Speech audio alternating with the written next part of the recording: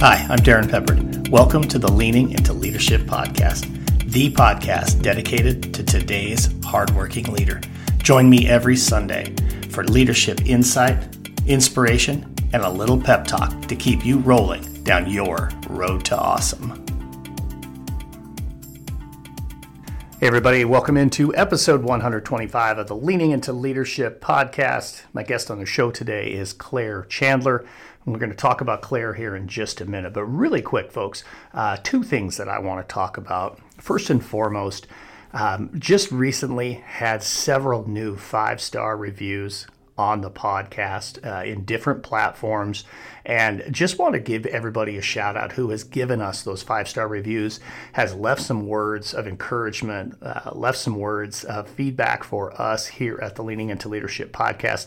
It's just so valuable. And when you add to the number of reviews that are there, it actually increases the likelihood that more people are going to have an opportunity to listen to the show. So if you haven't yet given us a review, please do so. Please consider spending a minute or two going down there and giving us that 5-star review and giving us a little bit of feedback. It means so very much. The second thing that I want to just really quick touch base on is here we are. It's the end of February. And if you're in an instructional leadership role, a building campus level leadership role, you're already starting to think about next school year, right? This is that time of year when things kind of blend together, right? The plane is still in the air. We're not even to the point where we can see the runway yet, right? We still have a ways left in this school year, but we're already starting to think about next year. Well, let me stress one thing for next year. As you're preparing to maybe bring on new leadership team members, or maybe you're preparing for kicking off that school year in August or September, whenever your time might be, let's have a conversation about getting you on the road to awesome. Now, that might mean me coming and working with your leadership team. Let's put together a couple of days. Let's put together a retreat and really get your entire leadership team aligned and focused and ready to go as they kick off the school year. And then let's also talk about me coming and maybe speaking at your opening meeting, being that keynote for your convocation or your district kickoff to really get people fired up, focused, and dialed in on building that incredible culture and climate, that classroom culture, that building level culture, and that district level culture. Those things are so critical, folks. So let's have that conversation. Reach out. My contact information, of course, is down in the show notes, but it's definitely time, leaders, to be thinking about that. And it's also time to be thinking about episode 125 of the Leaning into Leadership podcast. So let me transition to that and tell you a little bit about our guest. Our guest on the show today is Claire Chandler, and Claire is the president and founder of a company called Talent Boost. Now, Claire believes deeply that leaders shape culture and that strong cultures lead to greater success. Claire leverages 30 years of experience in people leadership, I love that phrase, by the way, human resources, and in business ownership. Claire's work is all about helping organizations expand their business without losing their very best talent. She uses a methodology called Growth on Purpose to help businesses achieve this.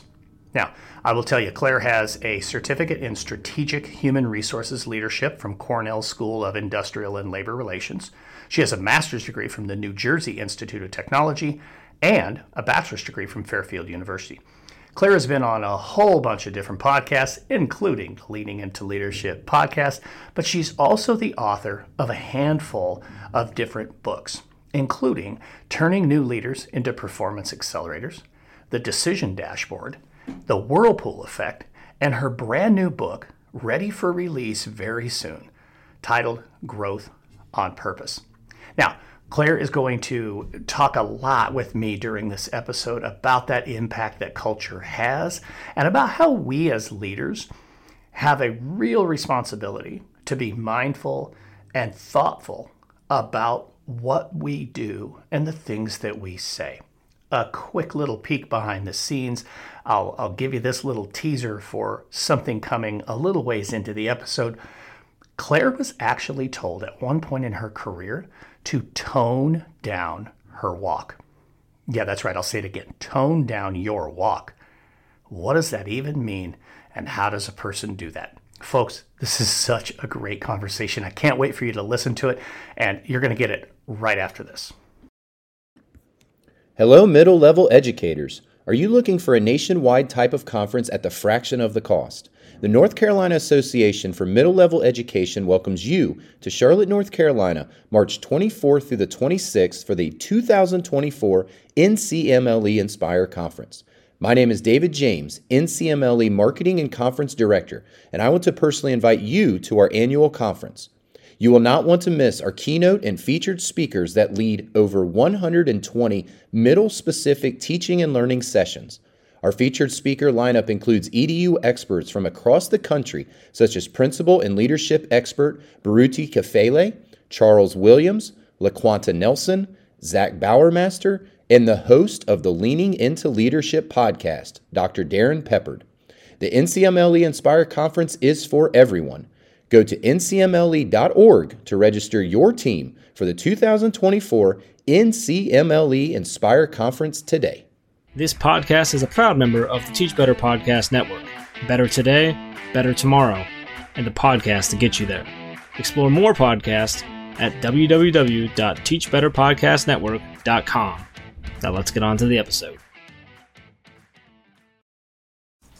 When I first became a school principal, I was working in the same building that I had been an assistant principal. As regular listeners to the program here know, that 40-foot move from one office down the hall to the principal's office might as well have been 400 miles, but for a number of different reasons. And here on the show, I've talked about quite a few of them, but today I think we're going to touch on one that maybe I haven't hit yet. For those who know me and know me well, you probably already know that the principal that I followed at the high school where I became a principal had been the principal for 17 years. His predecessor was there for 18 years. So being only the third principal in 35 years had some really unique challenges.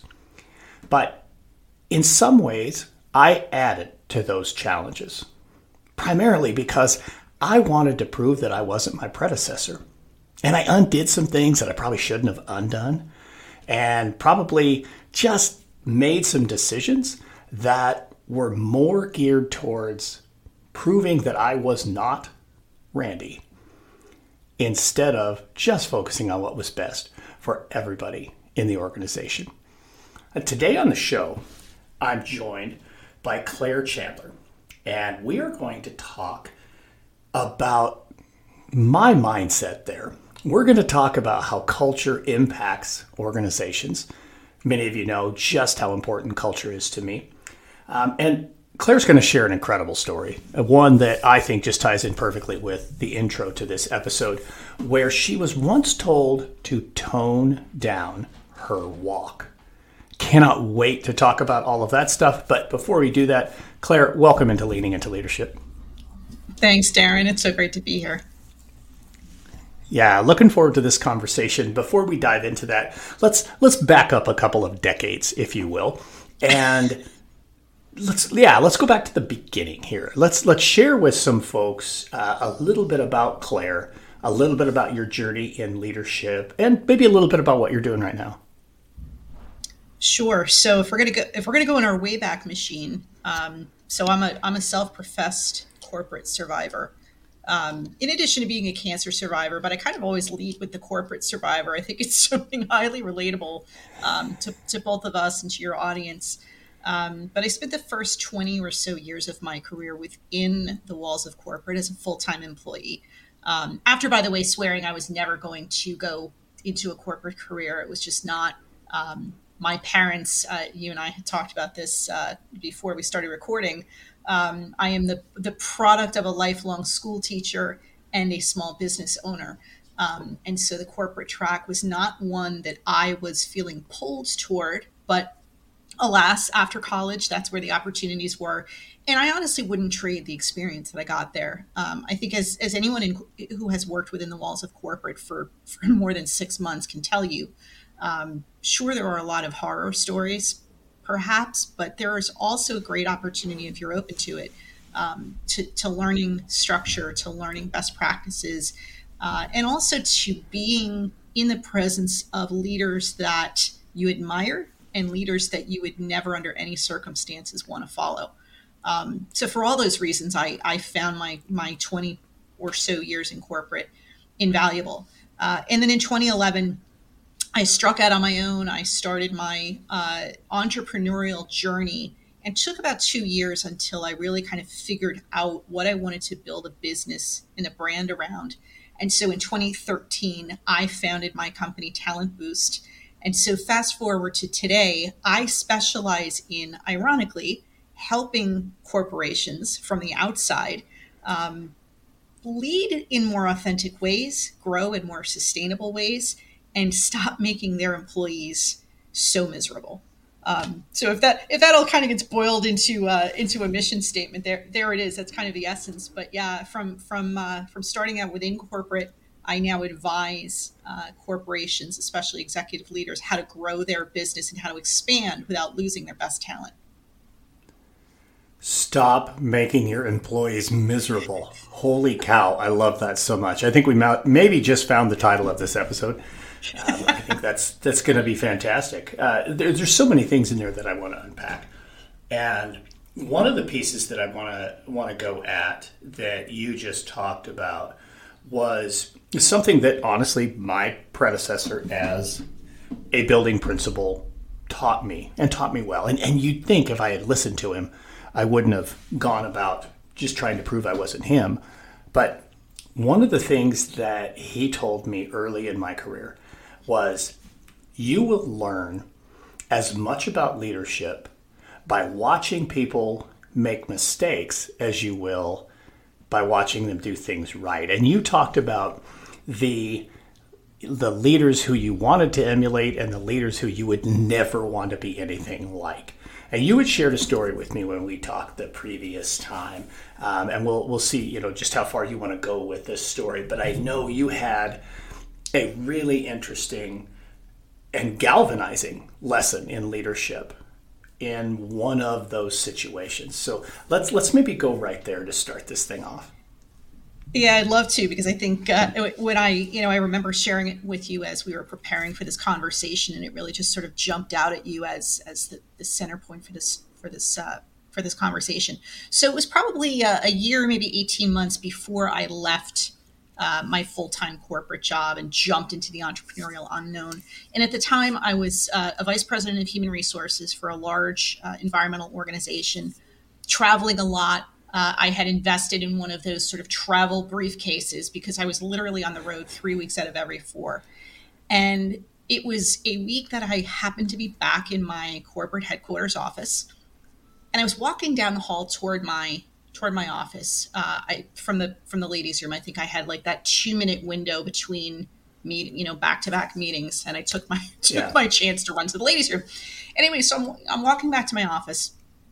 And my boss stops me in the hall and he says, "You need to tone down your walk." And I just kind of looked at him a little bit dumbfounded, and I said, "What?" And he said, your walk. It's too bouncy. It's too happy. And people are going to start to think, that you're up to something, that you know something they don't."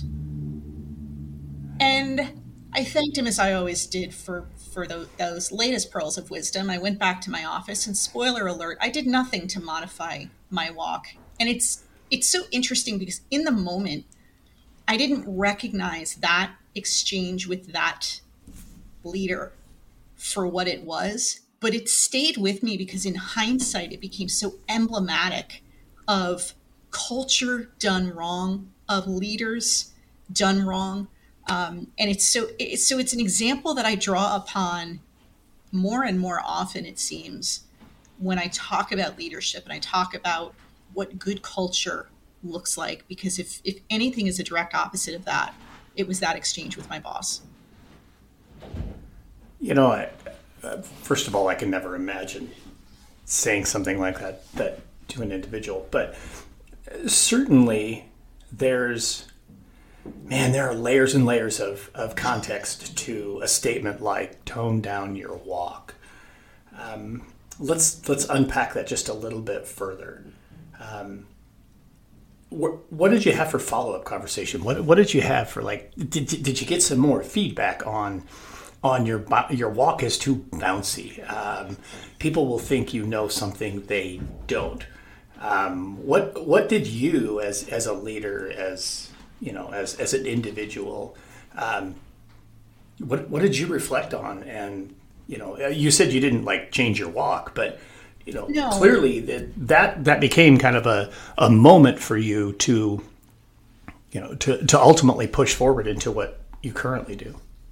Yeah, it certainly did in hindsight. And this was not a conversation that my boss came back to time and again. It was one of those one-off, sharing of insights that he thought he was being super generous by imparting on me that wisdom. But it was consistent with, I as I said, I was a vice president at the time. And I had spent close to 15 years in that company. And I had risen through the ranks, not toning down my walk. I mean, certainly being professional, doing my job to the highest degree of excellence that I could, building teams and building collaborative working situations and all of that. I was both an individual contributor and a manager, right? A people manager. I was also an executive coach, and I was a leader in the organization because of my position, and it was in human resources, so also because of my field. But it was consistent with other conversations where, I previous to that role, I was vice president of talent development. And so I had this amazing opportunity to help build out the talent infrastructure for that organization in ways that the company had not done prior. And that was a role I was so super passionate about. And it really aligned with my genius zone, what lights me up, gave me opportunities to kind of use my position and my influence as a platform for helping other people develop their careers in line with where they wanted to go. And so things were clicking. I was enjoying my work. I was building a career. I was doing all of those things. And so when I would get feedback from this boss, like tone down your walk, or another time we were going into the boardroom and I was leading a discussion with the executive leadership team. And this same boss, reminded me, he said, we're going into a serious conversation. So he didn't say tone down, but he said, be a little bit less quirky in your personality. And so those are the types of things that when you weave them together, said much more to him than it did me, first of all. But I do think why I say that these types of exchanges were emblematic. It's because this company, like so many others, put this bullet on its job requirements on every posting for external talent. And that bullet always said, we are looking for people with entrepreneurial spirit. And so many companies advertise for people with entrepreneurial spirit. The modern lingo for that is, we want you to bring your best, most authentic selves to work. Sound familiar, right? It's in every job posting. It's on every careers page. And so you attract this talent with this brand promise that here you're going to be able to spread your wings, walk the way you want, and build a career that is in direct alignment with what you're passionate about and what you uniquely bring to the table. And what more often happens is people like this boss actually demand conformity. They say, sure, we want you to be unique. Sure, we want you to bring in your personality. Sure, we want you to enjoy what you're doing, because it's through that enjoyment you're going to be more productive. And then as soon as you express that unique personality, they go, whoa, but not like that. And so when I left in 2011, it wasn't because I had been failing. It's because after a while, I started to see those signs, and I started to understand that if I really wanted to own my walk and do things in ways that lit me up without people trying to change the way that I did them, I had to strike out on my own.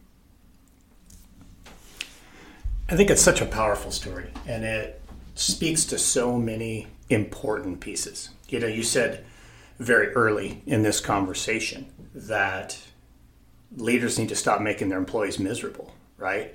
And we talk about the importance of culture. And one of the things I think, Claire, so interesting about you is somebody who, with a deep HR background, still has this heavy belief and sees the importance in culture and its impact on the organization's success. When leaders do things like what unfortunately you had to deal with, although maybe it's not unfortunate because this tone down your walk has become this huge piece for you and has allowed you to do what you do. But I think so often as leaders, we might lose sight of that bullet, right? Like, all those things that are in the job description and that kind of stuff. People get caught up in we need people to, to be compliant with what our expectations are, when the reality is what we want our employees to do is to be committed. And that can't happen without development of an incredible culture that allows them to, I'll use your words, own their walk. How do leaders go about that? What are some steps that when you're working with leadership teams? I mean, you said it yourself. Hey, you help leadership teams create that environment. So what are some steps that leaders that are listening right now who are thinking, yeah, you know what? I got to kickstart my culture a little bit. I got to make sure that I'm not saying to people, hey, let's kind of calm down the quirkiness in your behaviors. What steps do they take? Yeah, I love that. And first of all, I think it's important for people to lean into this conversation, because the thought of what you just asked me to lay out can set fear in the hearts of a lot of leaders, because it sounds a lot like unleashing chaos, right? And that's not what we're advocating, and it's certainly not what I'm proposing. And I know that's not what you're supportive of, which is just to unleash people, rip up job descriptions, and let people do what they want the way that they want them. That's not what people are looking for. People are looking for a mission they can believe in a company that actually respects and embraces and empowers them to deliver those outcomes along the path toward that shared mission in ways that align with their best work, right? Their most authentic selves, but what does that really mean? Specific to your question, what can leaders do to kind of kick up their culture a notch? It is absolutely to be much more mindful about the messages that they are sending out.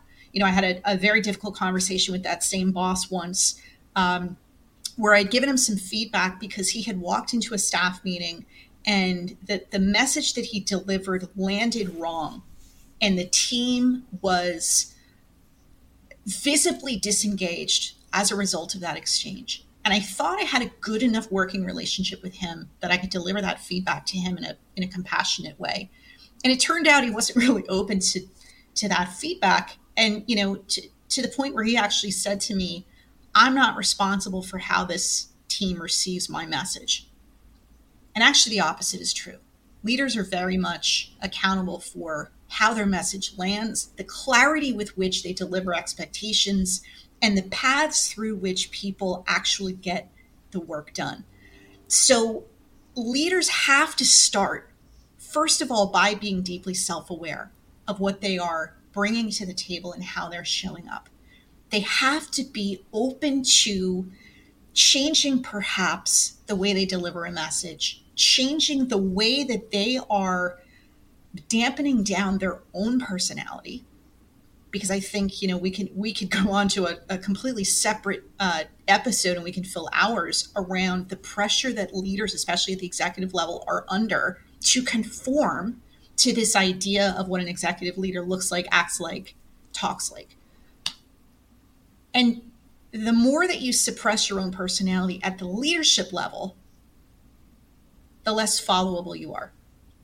Because your people actually do know what you are trying so hard to hide, which is you're human, you're beautifully flawed, you don't have all the answers, and you're not perfect.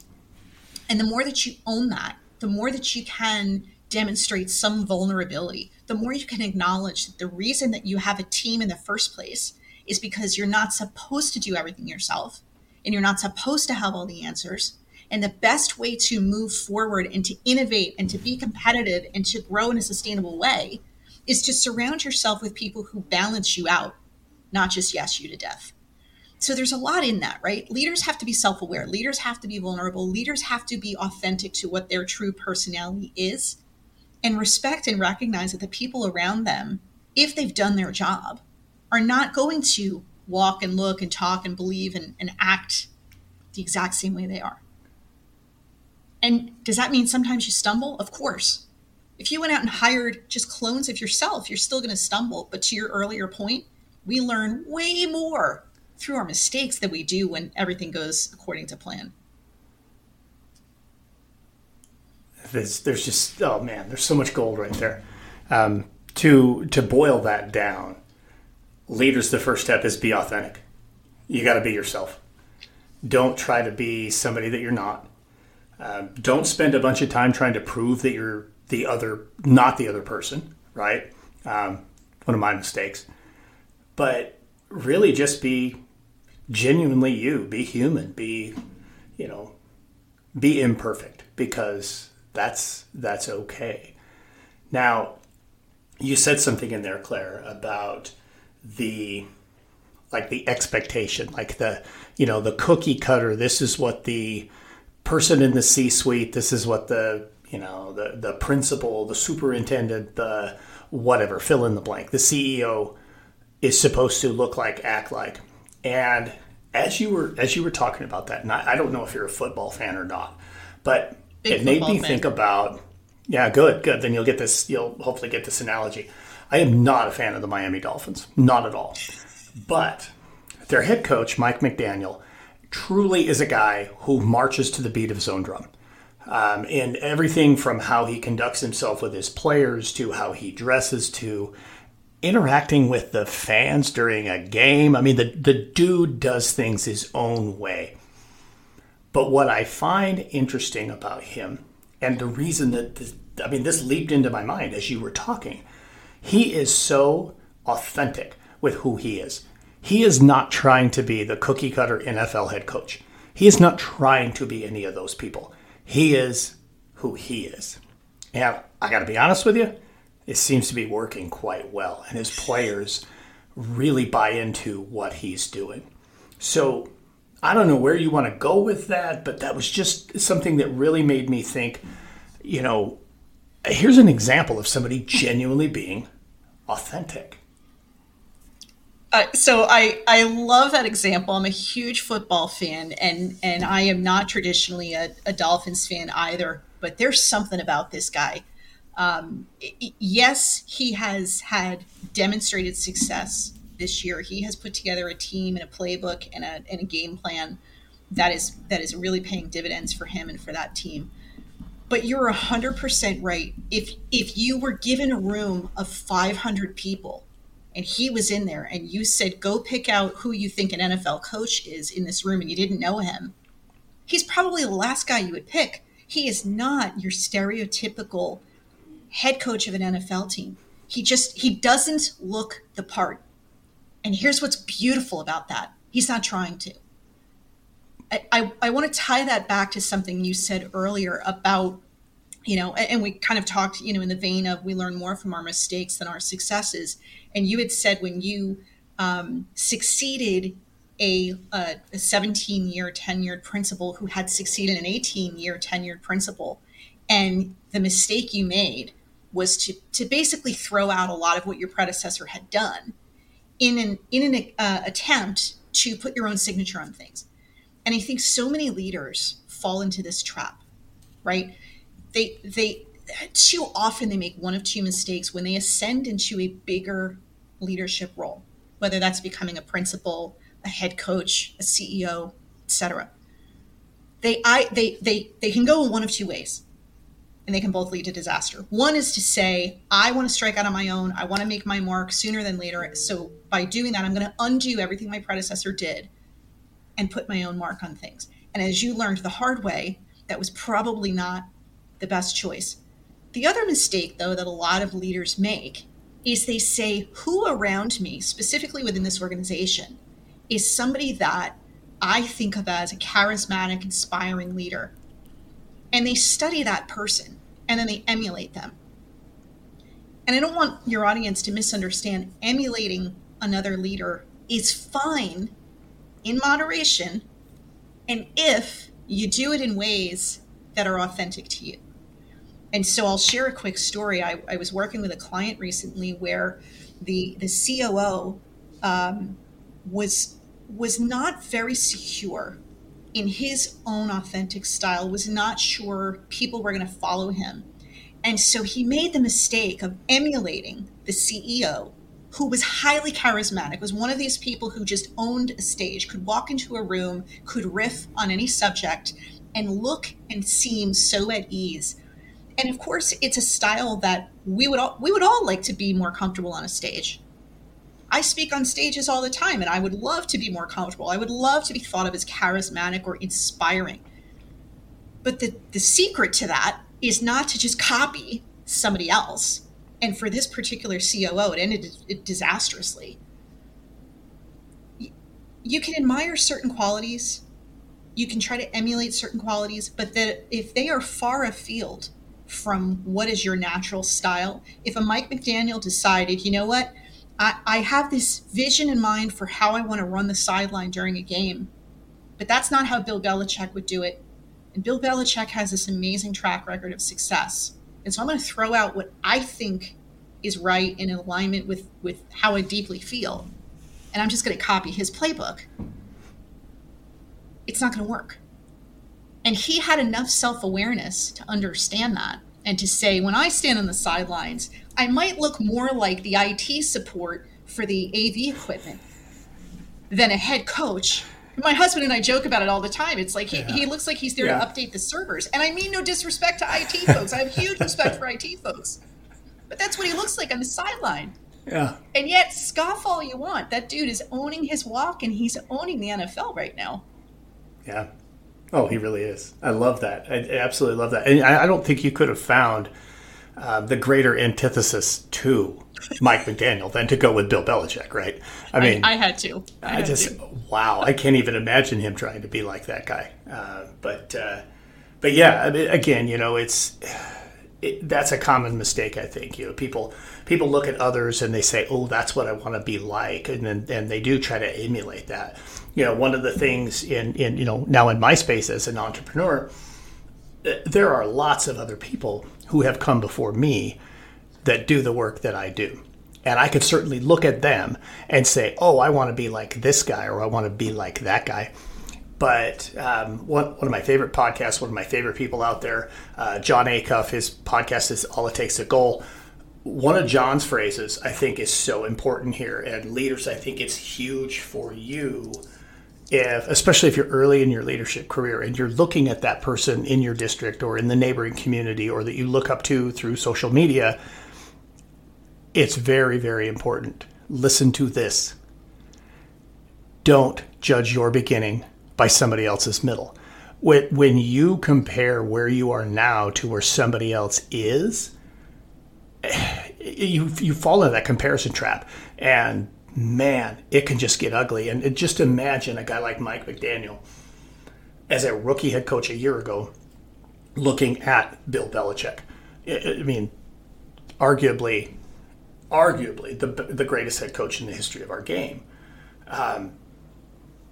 He would have fallen flat if he spent all of his time in that comparison trap, but he doesn't do that. So this is a long-running stem from a question of what are some things leaders can do to build the right culture. But I think that's huge right there. Don't get stuck comparing yourself to this person or that person, and don't spend a bunch of time trying to be that person. You got to just be yourself. I think that is just so good and so important. I'll just drop it right there and let you run a little bit more with that. And then I'm going to take us in another direction, but go ahead. Yeah. I just think for the NFL, for leadership in general, that's the recipe for success is to own your walk, is to truly understand and be deeply self-aware about what uniquely drives you, what your unique style is, what lights you up, what you're good at and what you're not, and surround yourself with people who balance that out, right? every NFL commentator and analyst will tell you that the best NFL teams are made up of people not only who can collaborate effectively on the field and in the locker room, but also know their position. And you don't just put somebody into a position to try them out and hope that they're going to rise to the occasion. Sometimes injury requires it.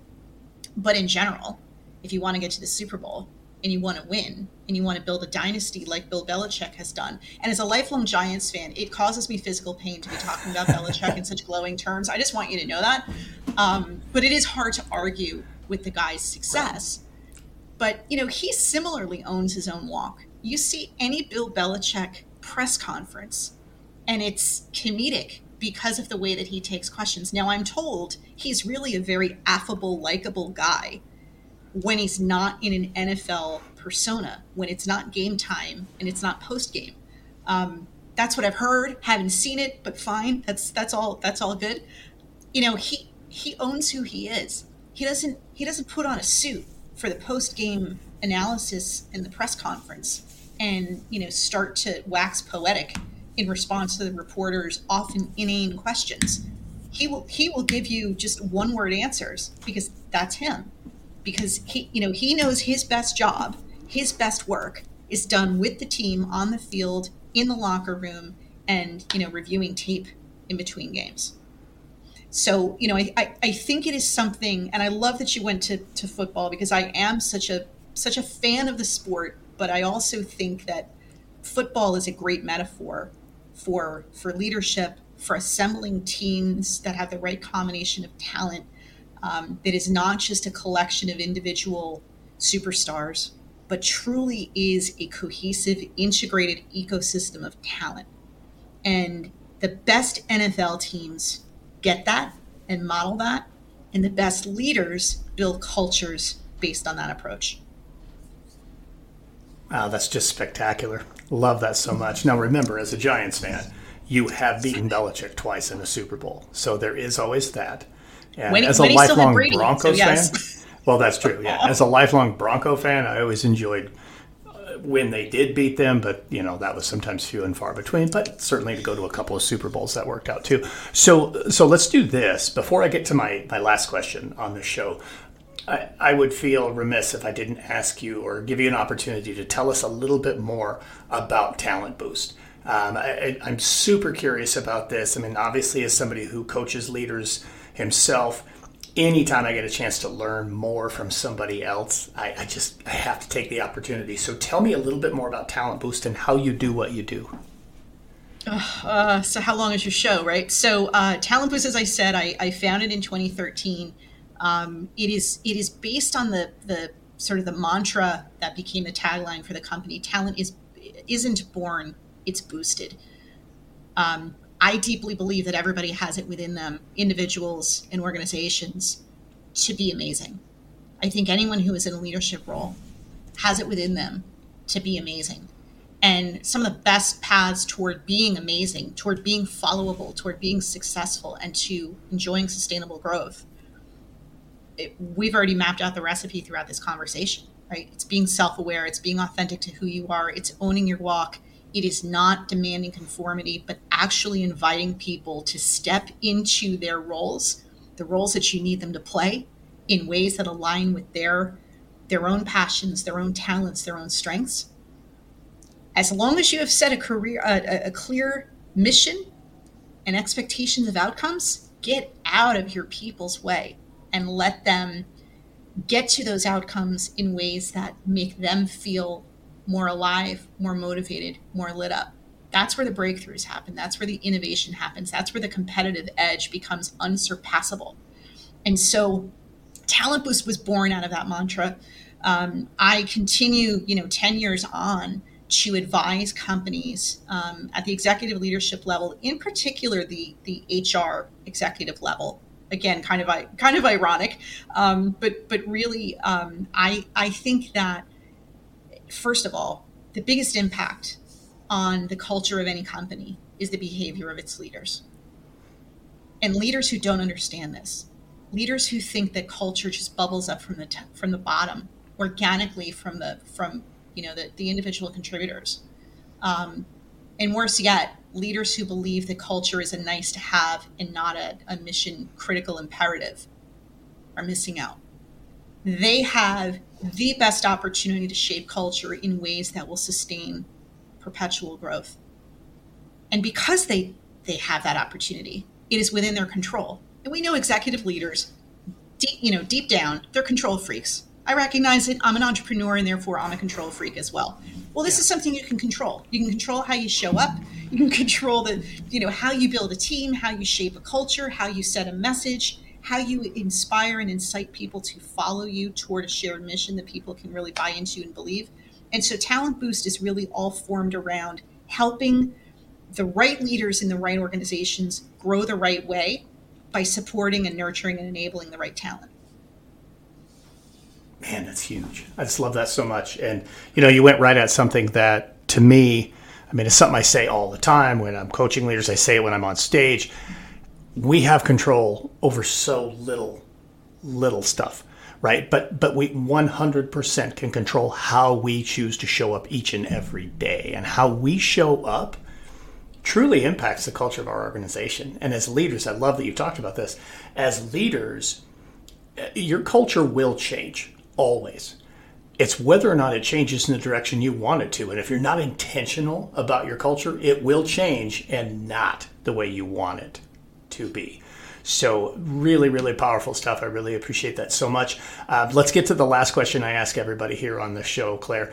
This is the Leaning Into Leadership podcast. So how are you leaning into leadership right now?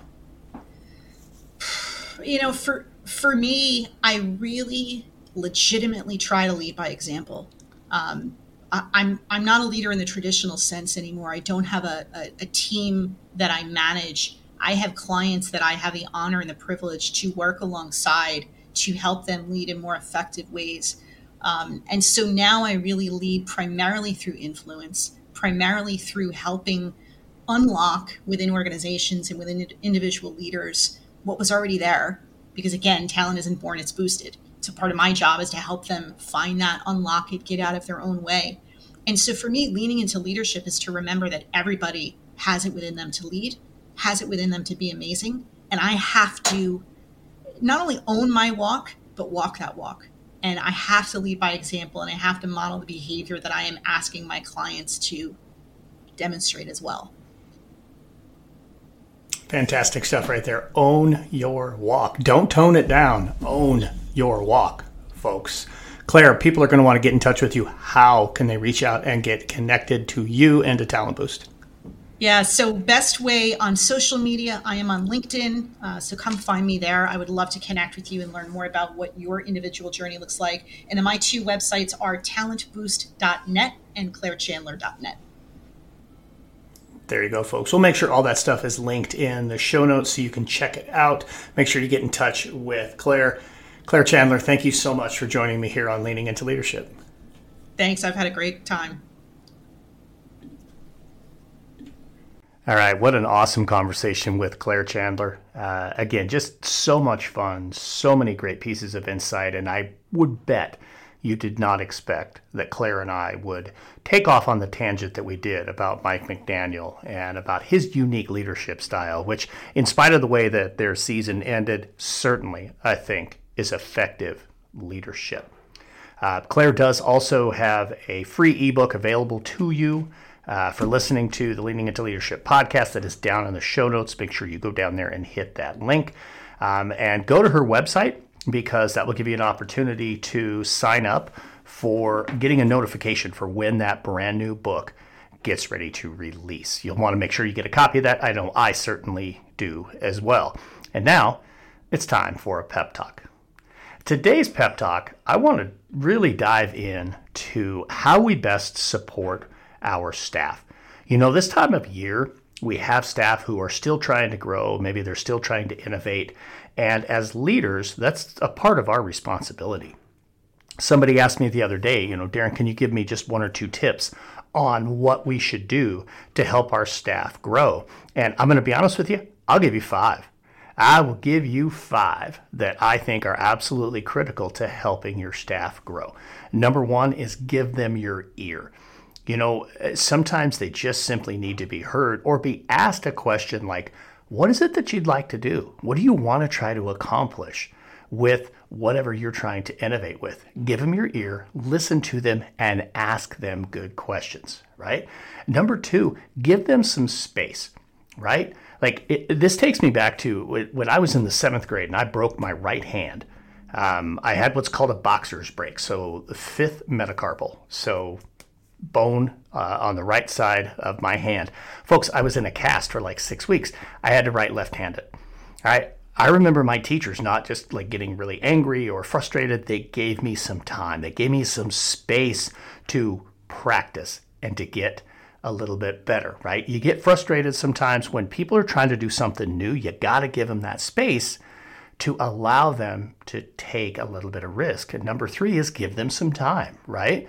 It takes between 1,000 and 3,000 reps to get good at a new skill. It doesn't happen overnight, okay? Whether that's hitting a golf ball or shooting a free throw, writing your name left-handed when you're right-handed, whatever it might be, it takes a lot of practice and it takes a lot of reps. So we need to make sure that we're giving people the time that they need in order to become proficient at any new skill or strategy that we are asking them or that they're wanting to take on, right? Number 4 is give them some coaching, right? Don't always be in evaluative mode. If you can come into classrooms and watch and just simply be curious when you're in the classroom, look for opportunities to ask good questions or to maybe give that little bit of supportive coaching. That 3rd point perspective, it's just absolutely huge. And coaching is such a critical part of the improvement process. So give them some coaching. That's number 4. And number 5, give them some praise, right? When we give people praise, when we allow them to know that we appreciate their efforts and that the work they're doing is not going unnoticed, it's huge. They will strive to be awesome if you give them the opportunity. So again, folks, how do you help them grow? You give them 5. Give them your ear, give them some space, give them some time, give them some coaching, and give them some praise. That's what I got for you this week, folks. Thank you so much for listening to the Leaning Into Leadership podcast, episode number 125. Get out there and have a road to awesome week. Thank you for listening to the Leaning Into Leadership podcast, brought to you by Road to Awesome. Don't forget, click subscribe, give a review, and share this with somebody who might also enjoy leaning into leadership.